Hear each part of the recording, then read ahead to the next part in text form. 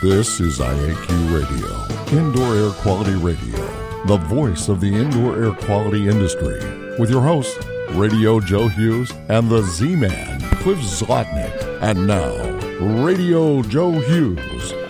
Good day wherever you're listening from, and welcome to episode 460 of IAQ Radio. This is Friday, May 19th, 2017, and this week we welcome Rachel Gutter, Chief Product Officer of the International Well Building Institute. We're going to talk about the well building standard and looking forward to an interesting discussion. But before we get started, we have to thank our marquee sponsors. IAQ Radio marquee sponsors are Jon-Don Products, where restoration and abatement contractors shop. Visit them at jondon.com. That's JONDON.com. Healthy Indoor Magazine, a free online digital magazine for industry professionals and consumers. Subscriptions are available at IAQ.net. Legends Environmental Insurance, the experts in insurance for environmental consultants and contractors for over 20 years at legends-enviro.com. That's legends-enviro.com. Please be sure to thank our sponsors for their support of IAQ Radio when you inquire about their services or products. And last but not least, please visit the IAQ Training Institute website for the most current dates for the training you trust at IAQtraining.com. Also, you can have a look at the Healthy Building Summit coming up less than 6 months away now. Let's turn it over to the Z-Man for today's IAQ Radio trivia question. And now you can win a cool prize. It's time for the IAQ Radio Trivia question. Be the first to correctly answer. Simply email your answer to czlotnick@cs.com. Or if listening live, just text your answer from your computer. And now, here's the Z-Man with this week's IAQ Radio Trivia question. I'm sorry to report there's no correct answer to our last IQ Radio Trivia question. The IQ Radio Trivia question for today, May 19, 2017, has been sponsored by Ideas, a solution chemistry company, creating unique solutions to odor removal, surface cleaning, and decontamination problems. Now for today's IQ Radio Trivia question. What is the focus of the well building standard? Back to you, Joe. Thank you, Cliff. Okay, so this week we're going to talk about the well building standard, and our guest is Rachel Gutter. She's the Chief Product Officer for the International Well Building Institute. She joined the International Well Building Institute in late 2016. I hope I have that right, Rachel, as Senior Vice President, bringing with her a wealth of cross-cutting experience in safer, healthier environments where they matter the most, in school rooms across the globe. She joined the International Well Building Institute after a 9-year career at the U.S. Green Building Council, where she founded the Center for Green Schools, and I learned in the lead up to the show, she was a school teacher prior to that, so we have a similar background. She's a widely sought-after expert and inspiring speaker. The rallying cry of "Where Our Children Learn Matters" caught the imagination of the New York Times, Washington Post, NPR, Parenting Magazine, Fox News, and CNN, among hundreds of other news outlets. In 2012, she received the World Green Building Council's Chairman's Award and was honored by Martha Stewart's Whole Living magazine as an eco-heroine in 2011. Good day. Rachel, do we have you on the line? Sure do. Welcome. Great to have you. Thank you so much. Yeah, great to be with you. So, did I have that right? You started with the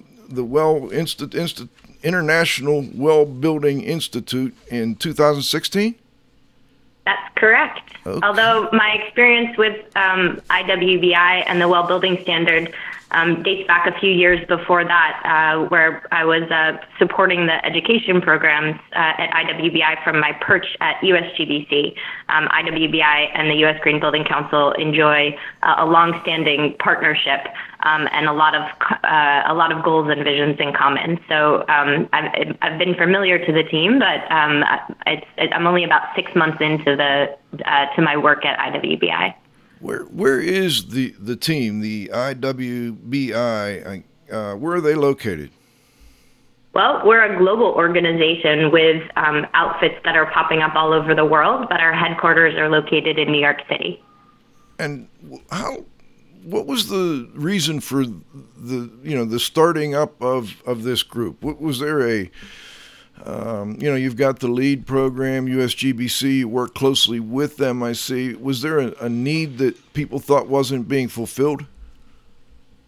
Well, I think that the need was being fulfilled, but there was an opportunity to really accelerate a conversation and market transformation toward healthier spaces, toward buildings and communities that really put people first. At IWBI, we're standing on the shoulders of giants, the heroes of the green building movement, many of them who have been engaged with the U.S. Green Building Council. USGBC pioneered, along with that movement, some of the earliest progress as it relates to health and wellness in buildings, daylight and outdoor views, active design, improved air quality, enhanced materials.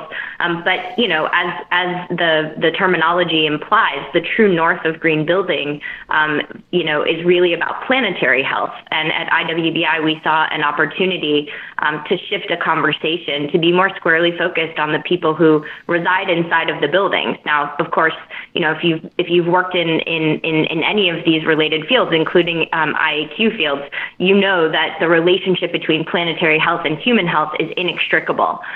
So I think it's a repositioning of a conversation and a deepening of a commitment, because IWBI and the Well Building Standard introduce a variety of aspects of human health in the built that can be influenced through the built environment that traditionally haven't been touched upon, or at least not in a deep way through green building standards like LEED. And as I understand the standard, the well building standard, it appears you encourage people to work both in the LEED program or the Better Living or other programs along with this well building standard. Is that accurate to say? Absolutely true. We strongly encourage project teams to seek dual certification, and a lot of the work that I'm doing in my new position as Chief Product Officer is about deepening the incentives and streamlining the effort of pursuing dual certification across green building rating systems like LEED or Green Star or BREEAM in combination with WELL. And what is your role as the Chief Product Officer? That's a new title for me.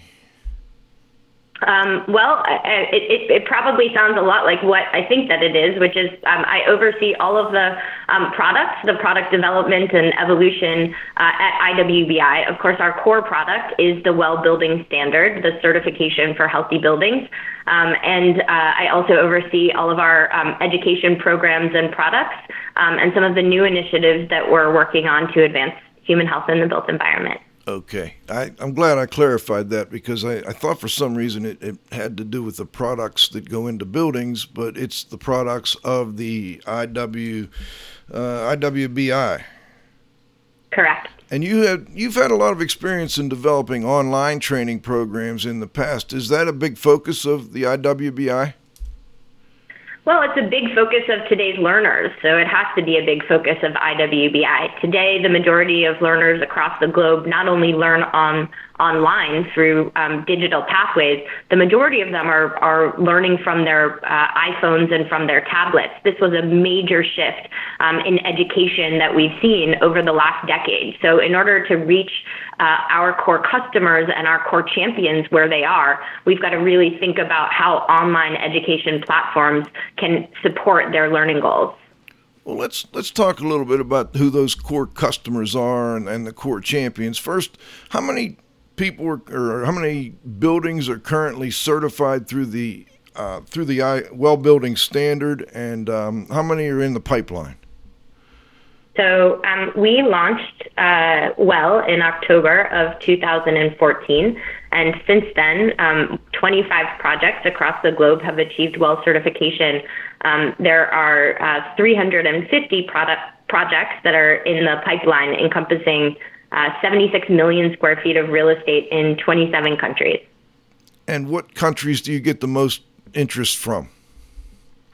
Well, of course, we've seen a lot of uptake in the United States, but some of the other places where we're seeing well really grow quickly in popularity are some of the places in the country with the poorest air quality, like China and India, for example. We see there that, whereas well is like a vitamin here in the United States, well is an aspirin in a place where, you're seeing things like particulate matter rise to extraordinarily dangerous levels, where we're actually seeing, air quality as in direct connection to mortality and morbidity. And so I think those are the places where we'll see the demand for well increase steadily. Because we know that that at the end of the day, what you want the most for your family, what you want the most for your employees, is to create environments that are conducive to their health and happiness. I want to get into the standard in a little more detail, but I have one more kind of background question. I was reading. I didn't get through all 250 pages, but I scanned quite a bit of it. In fact, all of it. But it's pretty extensive, and it's well referenced, which I found very encouraging, because it's good to see all those references at the back. But I noticed in the front end that the IWBI is a public benefit corporation whose mission is to improve human health and well-being through the built environment. What, if you could explain to listeners and me, what is a public benefit corporation? That's kind of a new term as I understand it. Yeah, it is. A public benefit organization is a for-profit company, but with altruistic intentions. And at IWBI, we have pledged to devote 51% of the profits from certification, from well certification, to the greater good. So it's a newer model for businesses to really aim for. That intersection that is so familiar to the green building movement. We call it the triple bottom line, where people, planet, and prosperity meet in the middle. Okay. And Rachel, let's go into a little bit more on the standard itself. Can you tell us a little bit about, how it was developed and like I said, we already have LEED programs and others. How it was different from these other programs? Well, as I said before, the primary difference is that WELL really puts people at the very center of decisions related to building design and operations. When we think about a building, the greatest expense are the people themselves. The greatest expense of a business is the investment that we make within the people. So WELL seeks to really put people at the very epicenter to make to create a framework that guides decision making that really leads to environments that optimize everything from productivity to and performance to healthy sleep cycles and improved personal health outcomes.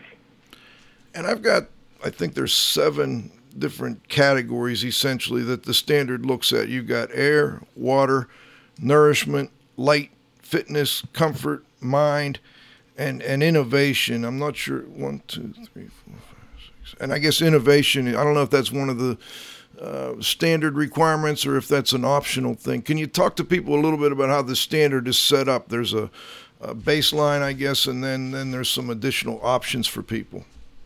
Yeah, exactly. So you named our 7 core concepts for building performance, plus 1 additional category for innovation. Think of those in your teacher background as like extra credit or bonus points that really encourage projects to go deeper and to explore new practices and new opportunities for driving human health in buildings.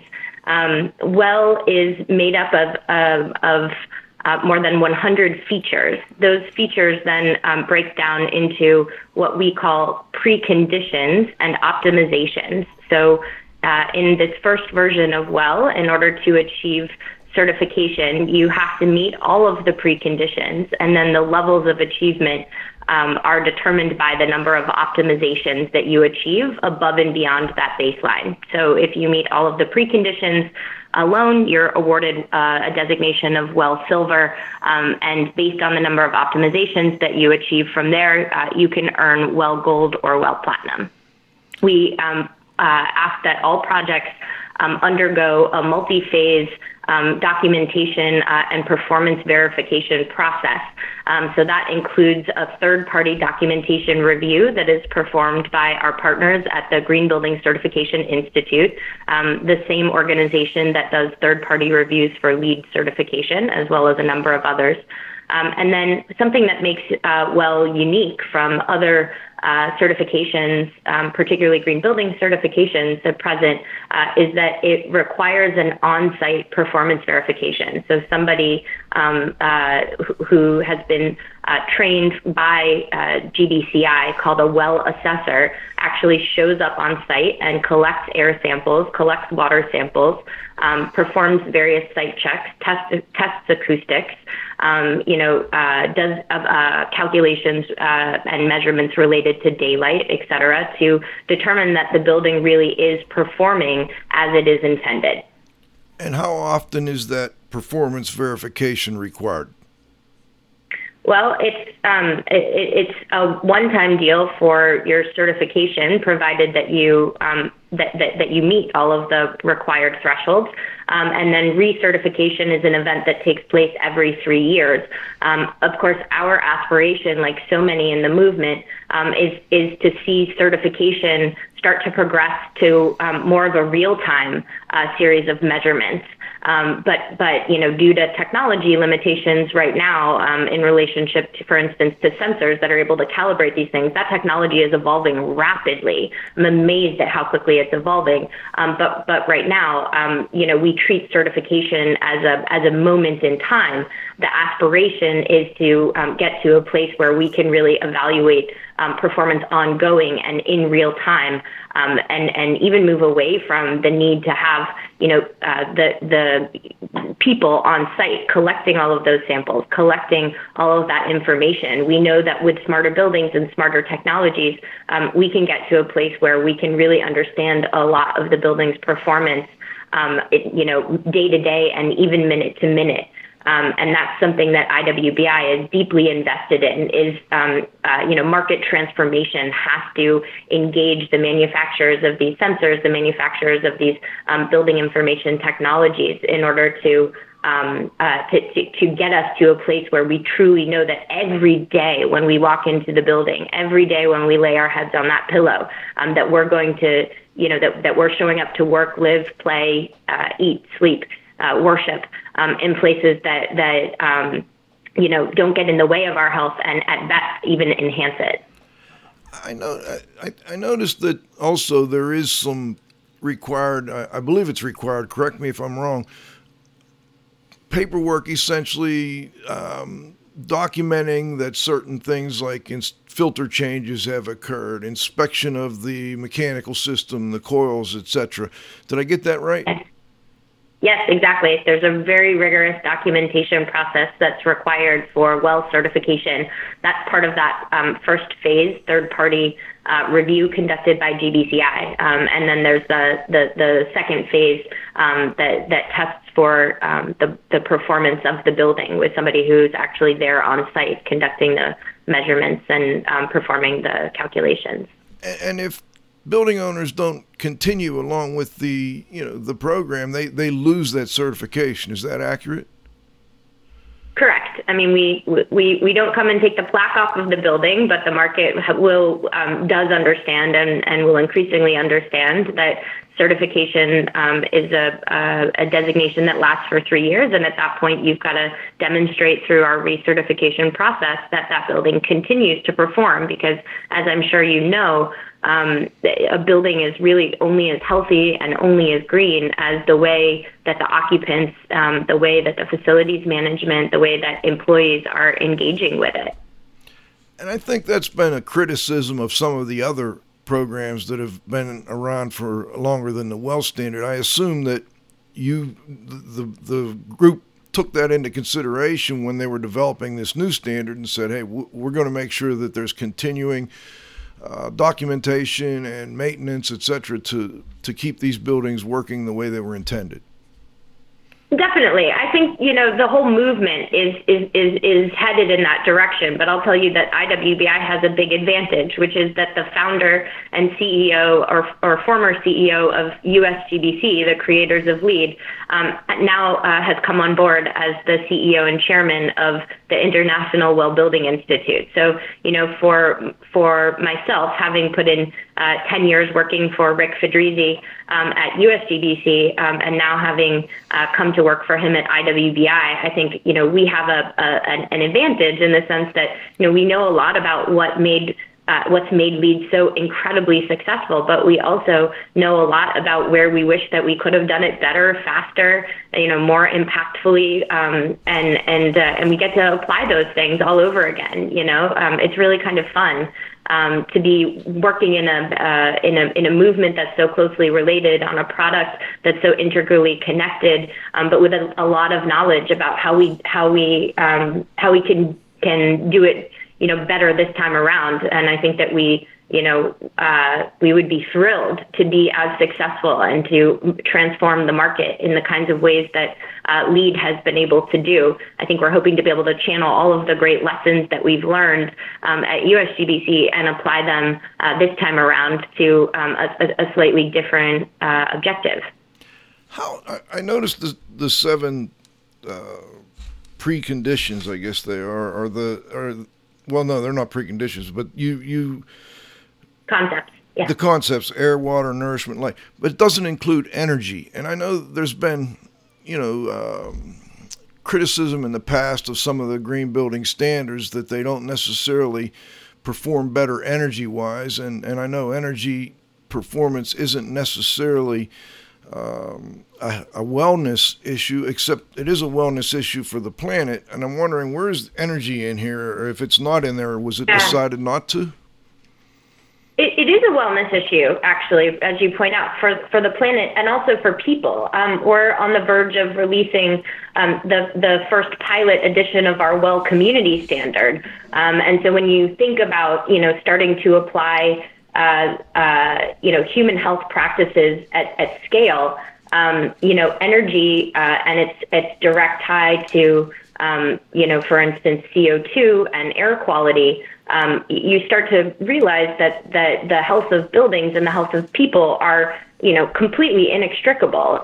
You can't separate them, right? Because let's say I create a building and it's an incredibly healthy building, but it has a really high energy footprint. Everything that building is pushing out into the atmosphere is something that I or my neighbor is breathing in. And that's really why we've sought deep and even are seeking deeper alignment between these green building rating systems and WELL, because we understand that these things have to go hand in hand. Because in terms of our long-term sustainability as people and planet, we've got to be working in, one unified system to take care of one another. So, WELL does touch upon energy in a variety of ways, mostly through the air concept.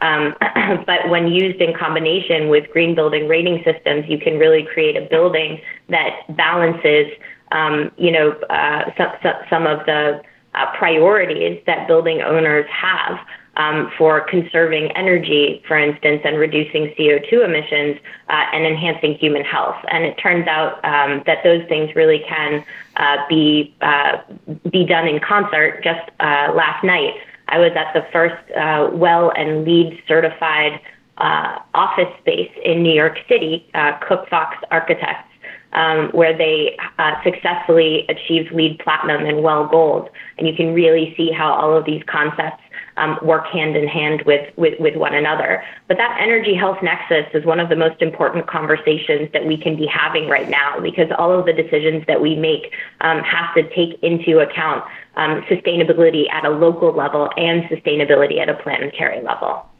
And let's talk a little bit about what types of buildings are currently covered or can be certified through this standard. You currently have a few and you're adding more. If you could tell listeners a little bit more about that. Sure. Well, version 1, the version that's currently out in the marketplace, was really optimized developed primarily for commercial and institutional office buildings. But the well features can be applied across a variety of real estate sectors. And we have pilot versions of the standard that are currently in place for retail, for multifamily residential, for education projects, as well as restaurant and commercial kitchens. But we also recently adopted a new strategy, a strategy that's helping us to bridge toward the next version of the Well Building Standard, which will launch in the first quarter of next year. We call that approach all projects in. And in essence, we now have the ability to work side by side with project teams to do well certification for any building type, save single family residential, which will come down the line in 2018. And so today, projects of all varieties are working toward well certification. We've got some warehouses that recently registered. We've got some new school projects that have come into the pipeline, senior living, which is a sector that I'm really excited about. So at this point, well certification can be applied to any building, with the exception of single family homes. You know, it seems like you've got, how big of a group of people currently work at the Well Building Institute, the International Well Building Institute? How many? What kind of staff size do you have? Well, it reminds me of USGBC early days. I was around the 60th employee, but when I joined the team, there were 35 new positions posted. We, in fact, at IWBI welcomed 3 new members of the team just this week. I think that our head count, because it's hard to keep track of it right now, is somewhere around 25 people. Okay. And obviously, at least I'm doing a little quick math here and certifying the number of buildings you have at this point, that you're not paying for yourself. At least I don't think so. I could be wrong. Correct me if I'm wrong. So were there investors that put money into this, or were there foundations? Can you tell us a little bit more about that structure? Yes. Well, a lot of the initial funding came from our founders directly, from Paul Scialla and his brother Pete Scialla, who were very successful and leading a division at Goldman Sachs. Paul got inspired by a LEED certification that was happening right outside of New York City, one of the Goldman Sachs buildings. But he thought, where are the people in all of this? Where's the focus on humans in all of this? And that kicked off about 6 years of dedicated research, convening a variety of experts to see, is this something that's feasible?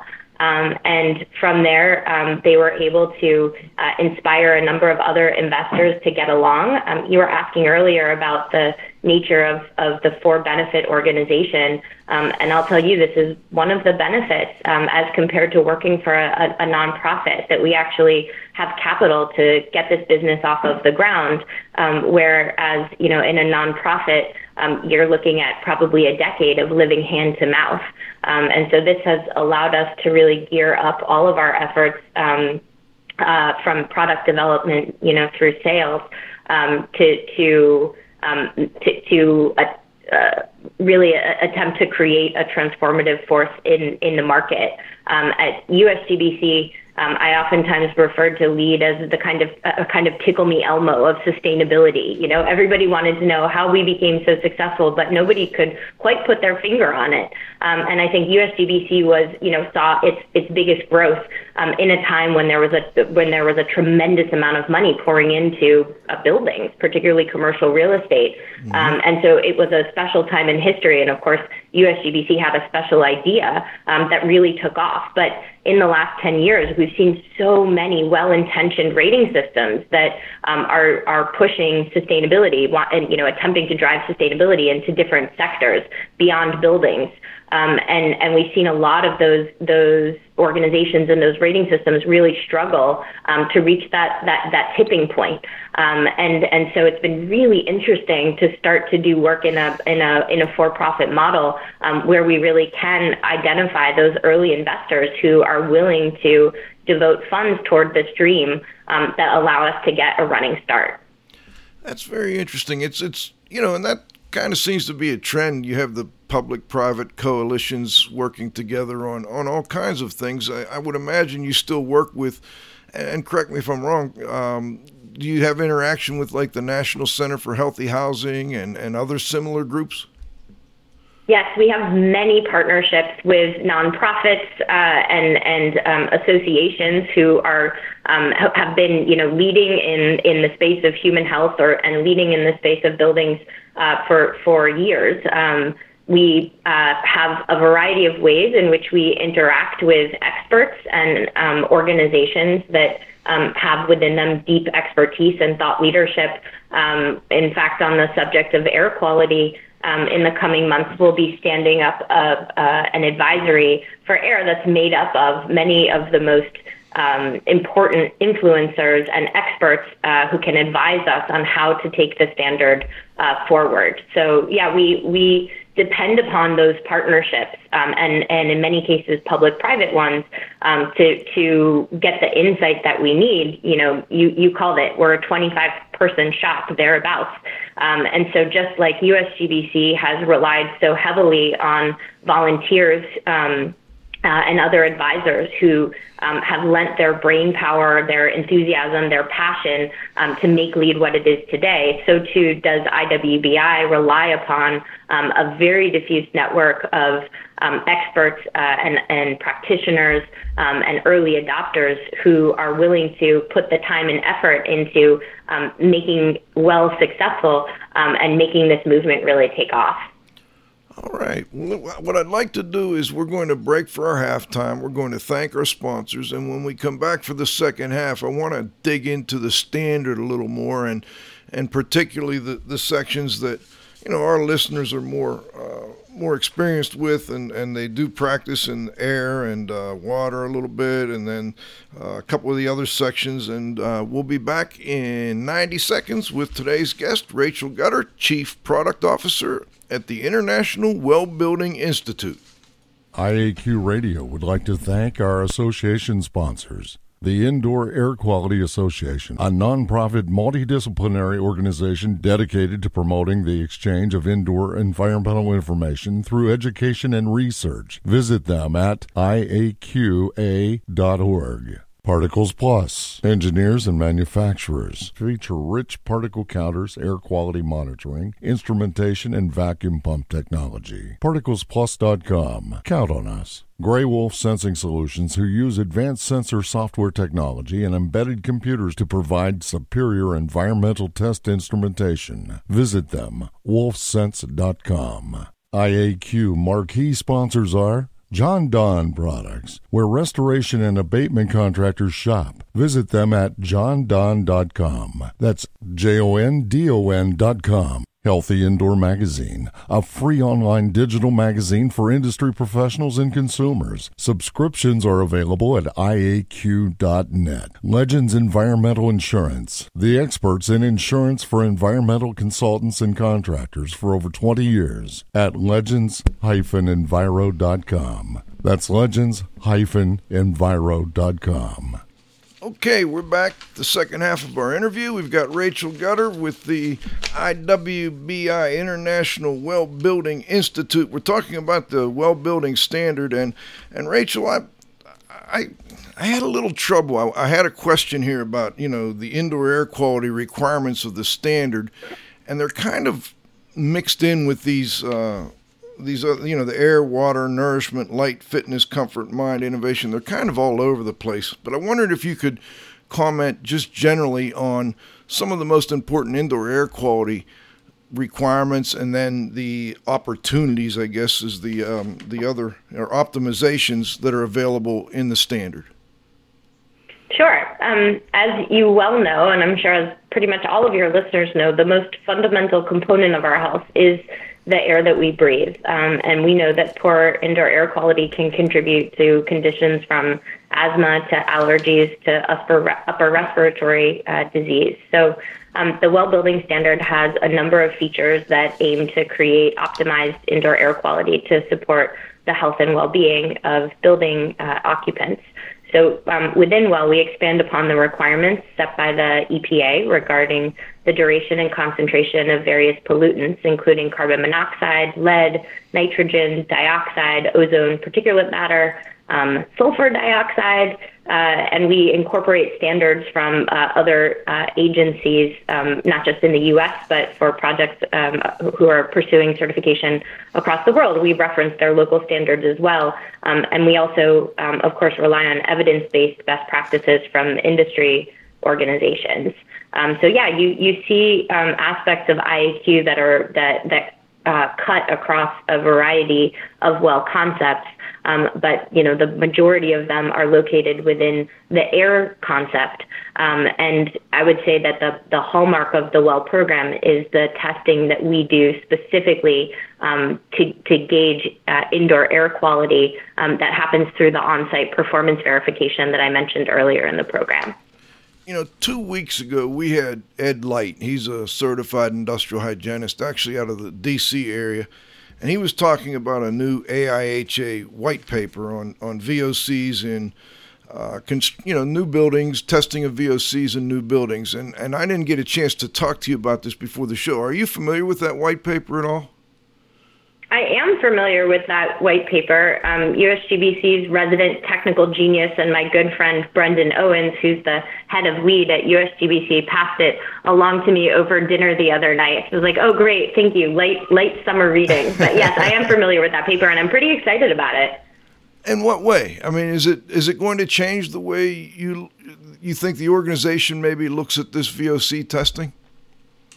Well, I definitely think that it could. I mean, look, you outed me earlier in the show as being a former school teacher. I was an English major, and so I know enough on these subjects to be dangerous. But we really at IWBI, we rely on a much broader base of experts through, for instance, the advisories that I mentioned were in the process of standing up, and the advisors that we relied upon heavily for the 3-phase peer review that looked at the first version of WELL.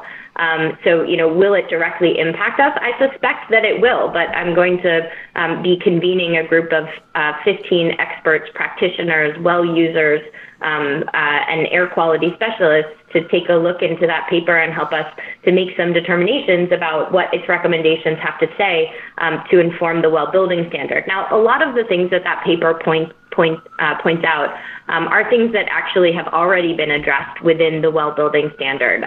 For instance, that paper talks about the difficulties in testing indoor air quality when the building first opens, because of course we see that things like volatile organic compounds decrease dramatically after the first couple of days and months of operation, and WELL requires that the building be operational and occupied before we come in to do that performance testing.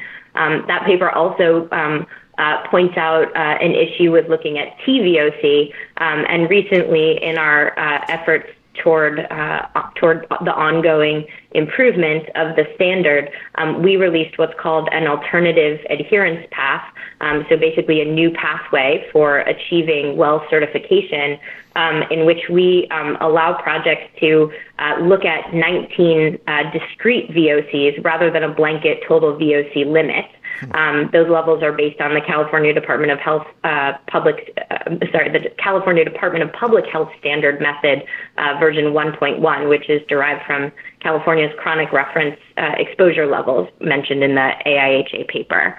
What the reason why it excites me is because I just get giddy every time one of these studies helps to move us a step forward. I think about where we were 10 years ago using averaged VOC limits, and I think about what a heavy lift that was for the building industry, how difficult it was to track down the products that met those requirements. And now you can walk into your local hardware store and buy a zero VOC paint and safer sealants and adhesives, for instance. So I just see that there's so much progress that's happening right now, and I feel a real a debt of gratitude for the scientists the physicians, the researchers who are really pushing that agenda forward and helping us to deepen our understanding and to drive better protocols and better technologies. Because right now, I think, the testing that we do for on-site performance verification, it's only as good as the technologies that are available. So we're, using the best technology that's out there. But there are still some challenges, and the testing is still quite onerous. It's quite time-consuming. It requires us to ship samples off to a laboratory. And as I said earlier, I really look forward to that day when our buildings are smart enough to know themselves how they're performing, particularly around air quality. Well, we're getting there pretty quickly, actually. It is a great time to be a part of this. I'm wondering, you mentioned, we talked about some of the preconditions and, some of this being a heavy lift. Which of the preconditions is the toughest for building owners to meet, if you know off the top of your head? Air quality, actually. It's being able to pass the tests that we administer to meet the required thresholds for air quality around particulate matter and volatile organic compounds. And I would say that the second most challenging feature to achieve within WELL has to do with circadian lighting, given that is a pretty new field and a pretty new set of protocols for measuring a building's performance as it relates to circadian lighting. And which is the easiest? I mean, which one do building owners pretty routinely, handle nowadays without really being urged to? Ooh, that's a good question. I'm not sure that any of them are easy, but I am really excited that some of them are becoming just part of the way buildings are designed, built, and operated. They're increasingly accepted best practices. Commissioning was seen as a new expense and requirement when LEED first launched, and now I think you'll seldom find a building, at least in the United States, that doesn't go through a commissioning process, because the movement works so hard to demonstrate the return on investment for testing to make sure a building is built the way you intended for it to be built. Another example of where we've seen market transformation happen here domestically, but also increasingly in other places across the world, is with universal design and ADA, and at least ADA is how we'll reference it in the United States. We require that building projects meet ADA requirements. And while you might say, well, that's, what is that? That's just meeting the law.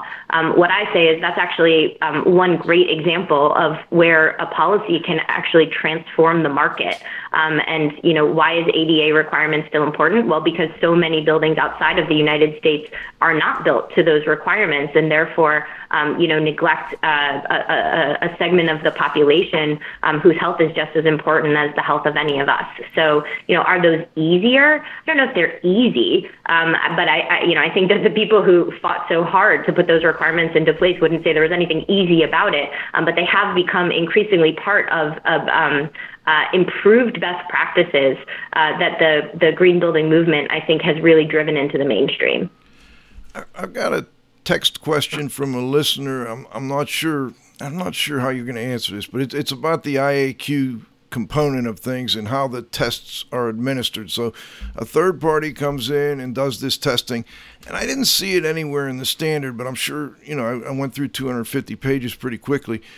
Do you refer them to a specific test protocol for, let's say, for instance, the total VOCs of less than 500 micrograms per cubic meter?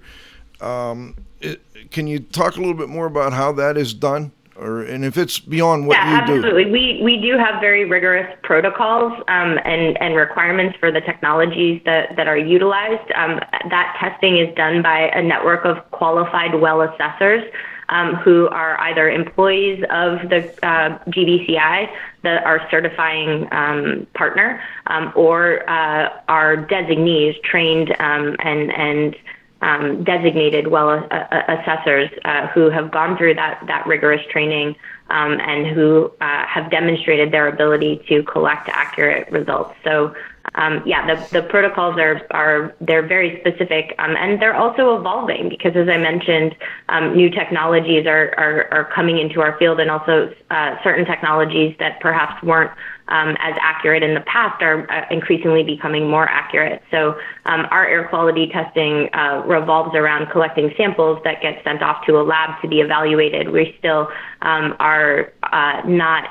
convinced that, for instance, some of the handheld devices that claim to be able to assess particulate matter give us accurate enough results to be tied to a certification event. Okay, that was actually, you anticipated my next question here, and that was on the PM 2.5 and PM 10. It looks like those are not something with a handheld meter. You're going to actually require something like what's in the NIOSH compendium, or do you know off the top of your head what the requirement is on that? I don't know the specifics of it, but yes, we do require that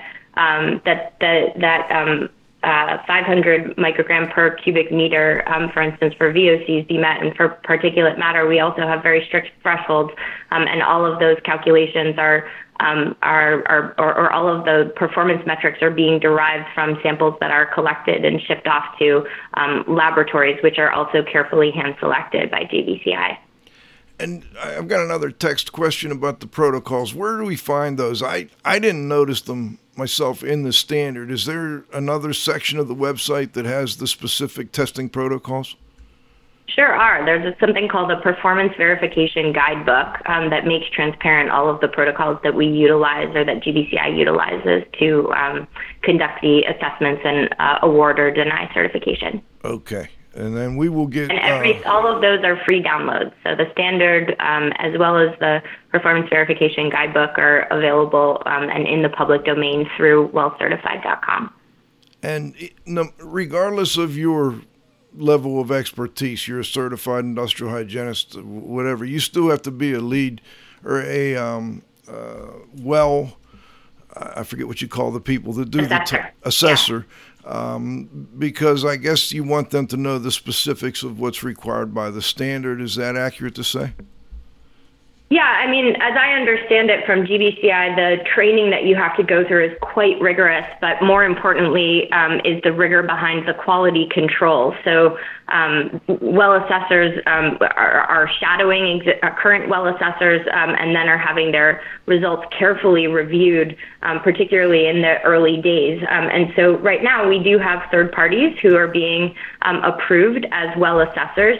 Our intention, along with GBCI, is to create a global body of well assessors, and even to launch the well assessor as a kind of professional credential in the market, so not just to support well certification, but to go, more broadly be able to offer these services to building owners across the world.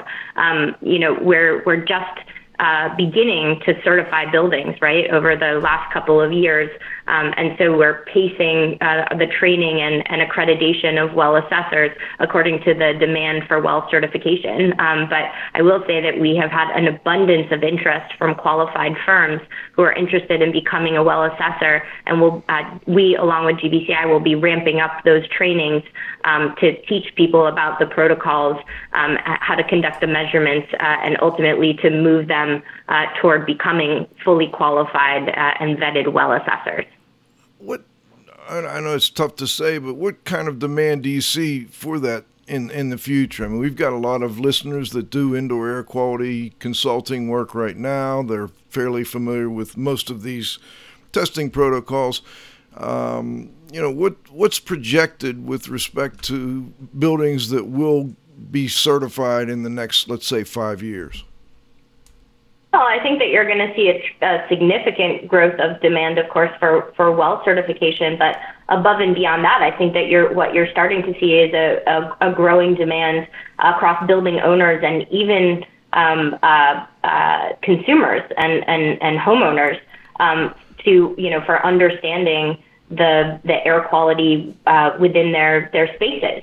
And so, I was just talking to somebody who has a grandmother in China who has a device in her house, and she knows how to conduct the measurements to identify what the particulate matter looks like in her apartment at any given time.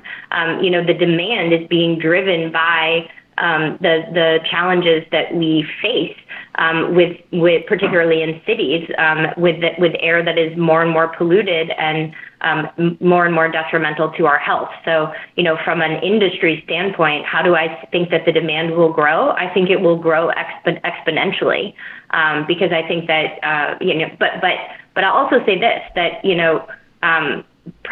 the practitioners right now, the well assessors, the firms that can conduct this analysis are vitally important, but so too is the technology. And so I think that there's that it's really critical for practitioners who are conducting this testing to really be a part of defining that technology and creating more demand for better better instruments and better devices that help us to really truly understand in real time how our buildings are performing. I see one of our listeners just checked, and you do carbon monoxide, PM 2.5, PM 10, ozone, method of measurement, all parameters, direct reading instrument. I'm not sure what he meant by that, but the total VOCs by a TO15, and formaldehyde does the ISO standard. Okay, very interesting. Let me point out what I thought was an interesting and I think encouraging portion of the standard here. And it was on the filtration, and that one of the following requirements, actually it's in the standards for particulate matter and inorganic gases. Carbon monoxide has to be less than 9 parts per million, PM 2.5 less than 15 micrograms per cubic meter, PM 10 less than 50 micrograms per cubic meter, and ozone less than 51 ppb. And if you use a demand-controlled ventilation system, it regulates the ventilation rate of the outdoor air to keep carbon dioxide levels in the space below 800 ppm measured at, and they tell you where it's measured at. And then, I think it's in the same section, they talk about one of the following requirements is met: a MERV 13 or higher media filter, project demonstration that 95% of all hours in a calendar year, etc. And then you have an option, though, and I think the standard feature is the air filtration maintenance, and then you have an option to record the air filtration maintenance, include evidence that filters have been properly maintained as per the manufacturer. It seems like in just about every area you give people an option. And I think that's important to mention for listeners, that it's not always just strictly you must do X, Y, or Z. You've got some options. Correct. I mean, we really aim to make the standard performance-based as opposed to offering prescriptions, although sometimes in absence of performance-based strategies, we do offer a number of prescriptive pathways. But to your point, we try to offer multiple options toward achieving the same intent. And I expect that as we work toward the next version of the well building standard, that you'll see an increasing emphasis on performance, as well as increasing options for achieving more prescriptive pathways. Another good example of that is the cooling coil mold reduction section. And if you use mechanical system for cooling, you must meet one of the following requirements. One is ultraviolet lamps are employed on the cooling coils in the drain pan, or you have to have a building policy that states that all cooling coils are inspected on a quarterly basis for mold growth. And it seems like a pretty common sense approach to it. I like that part of the standard. The mold inspection section, I think we could beef that up a little bit, but certainly we could talk more about that after the show. Then, there's exterior liquid water management. It covers everything. Thank you. Yeah, we do try and cover everything. I think a lot of the sections in well could be beefed up, but that is the challenge with market transformation. You're always trying to balance, what the ideal is versus what the market can take on. And when we put something out there and it's, and it goes too far, the market lets us know. And we learned that lesson time and time again when we were at USGBC, and we're learning it all over again here at IWBI. When you have a market transformation vehicle like well, you sometimes cannot allow the perfect to be the enemy of the good. You've got to bring people along that journey, because at the end of the day, this is still an optional certification. There's no one requiring you to do well certification. And so, I think in some instances we recognize there could be more stringent requirements in place. But the question is, would the market be able to rise to meet it? And so that's the constant dance that you're doing at an organization like IWBI, and that's why it's so important that we consistently raise the bar on what it takes to be a well-certified building, but to do so in concert with our users and in concert with the industry. I've got another text message for you real quick. I've got the president of the Indoor Air Quality Association, John Lapotere. He's a regular listener, and he said that they would love to work with the IWBI, and hopefully we can make that happen, because they've got a really good pool of talent that does this type of work on a daily basis out in the field, and I think it would be a great combination that we might be able to Absolutely. Our door is always open to folks who want to get engaged, particularly those with deep technical awareness and expertise. We're going to be working on what we call the Well Masterclass series, deep dives into all of the 7 well concepts. And so we're looking for partners who can help us on both the content as well as the circulation of those important educational offerings. So maybe the Air Masterclass is a place where we could do some good work together. And as I also mentioned, for any of your listeners, we'll be convening a series of advisories that cut across both concepts as well as building types. So advisories for all of our concept areas, including air, water, light, nourishment. You named all of them earlier very well, and also for building types and sectors. So if folks are interested in getting involved, there is an expression of interest form on our website, wellcertified.com, and perhaps we can work with you to also post the direct link through your site, so that people know how they can register their interest in having a direct relationship with us moving forward. Absolutely. We'll get that in the blog. Let's go to the roundup, John. Move 'em on, hit 'em up, move 'em on, hit 'em up, rawhide. Cut 'em out, ride 'em in, let 'em out, cut 'em out, ride 'em in, rawhide. Okay, what we do normally here is just ask a final question or two thing. Here's the big question for me. I'm just curious, what is the best estimate of what the International Well Building Institute says this participation in this program is going to cost a building owner? Well, I think that right now we're seeing a number of projects already, even in these early days, who are reporting a $0 premium in order to achieve well certification. Of course, it depends to some extent on what your baseline of design would have been, but we see that and that's not even in terms of long-term payback. That's $0 that are required, to supplement a project's existing budget in order to be able to achieve well certification. And then, of course, we think that the payback is incredibly significant.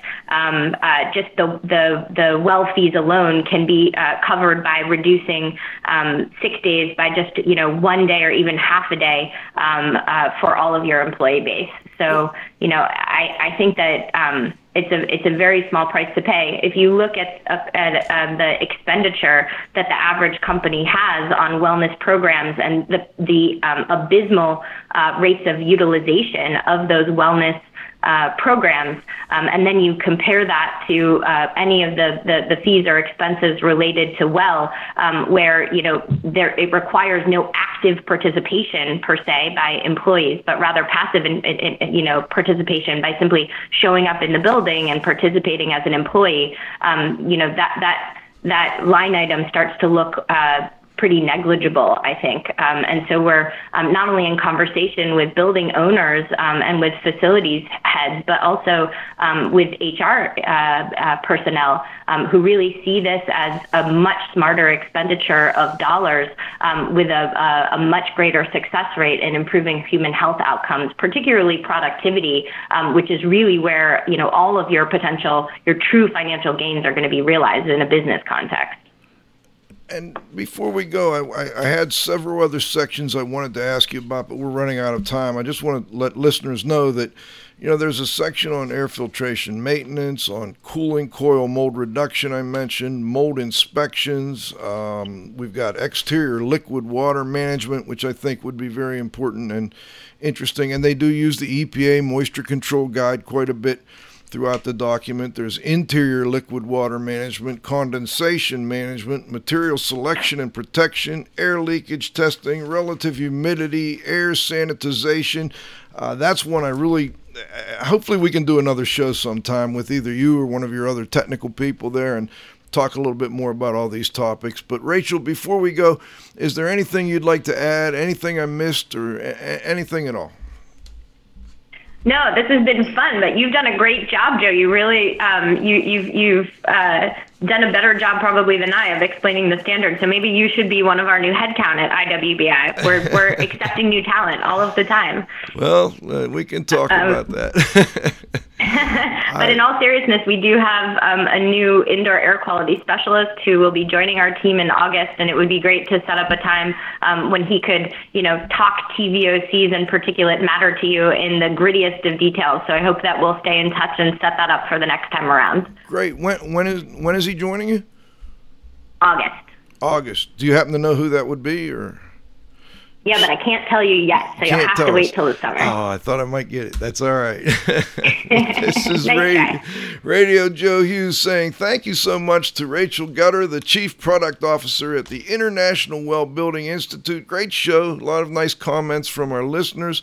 We'll be back again next week. We don't have things quite lined up for next week, but I want to thank my co-host, the Z-Man, Cliff Zlotnick, at the controls, John. You gotta have faith. Most importantly, our growing group of loyal listeners.